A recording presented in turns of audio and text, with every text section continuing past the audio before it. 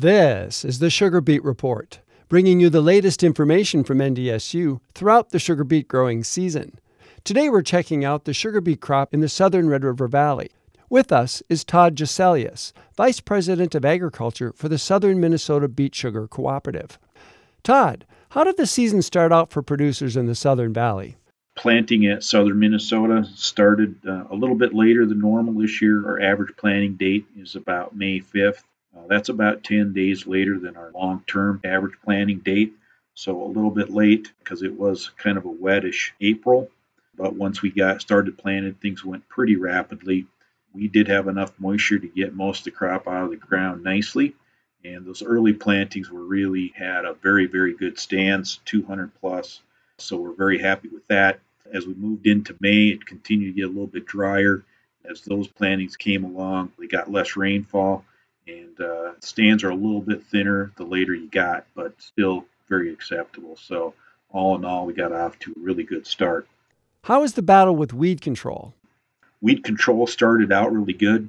Guys who had a pre-down, for the most part, got a nice activating rain and pretty good on keeping the weeds at bay early on.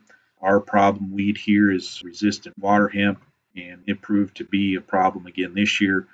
On the whole, I think our growers did a really good job of controlling that particular weed, but we are starting to see some escapes now as we get later in the season.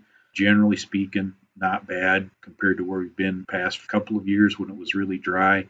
Didn't get an activating rainfall for those pre's, but still there are enough resistant water hemp in our area that it's always a concern. Did the dry conditions work for or against growers?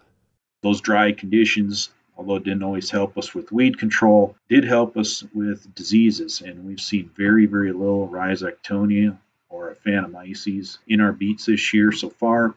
And that's very helpful and really helps maximize the potential of the crop. The other thing it's helped is Cercospora has been very minimal this year. Our growers over the past few years have really done a fantastic job of keeping that disease under control because it was a very problematic disease. But right now it's actually in very good check here in the middle of August.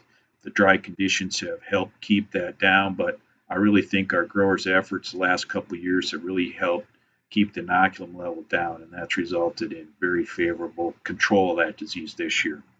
The recent rains were pretty widespread. How is the rain at your end of the valley? It has been dry up until just recently.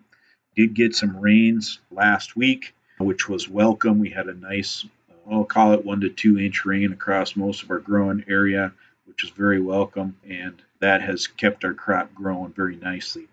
We have had a nice crop coming based on our root samples, and so we actually started our pre-pile activities on Tuesday, August 15th.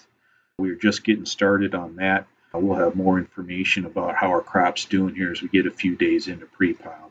Right now, everything is looking very good. Thanks, Todd.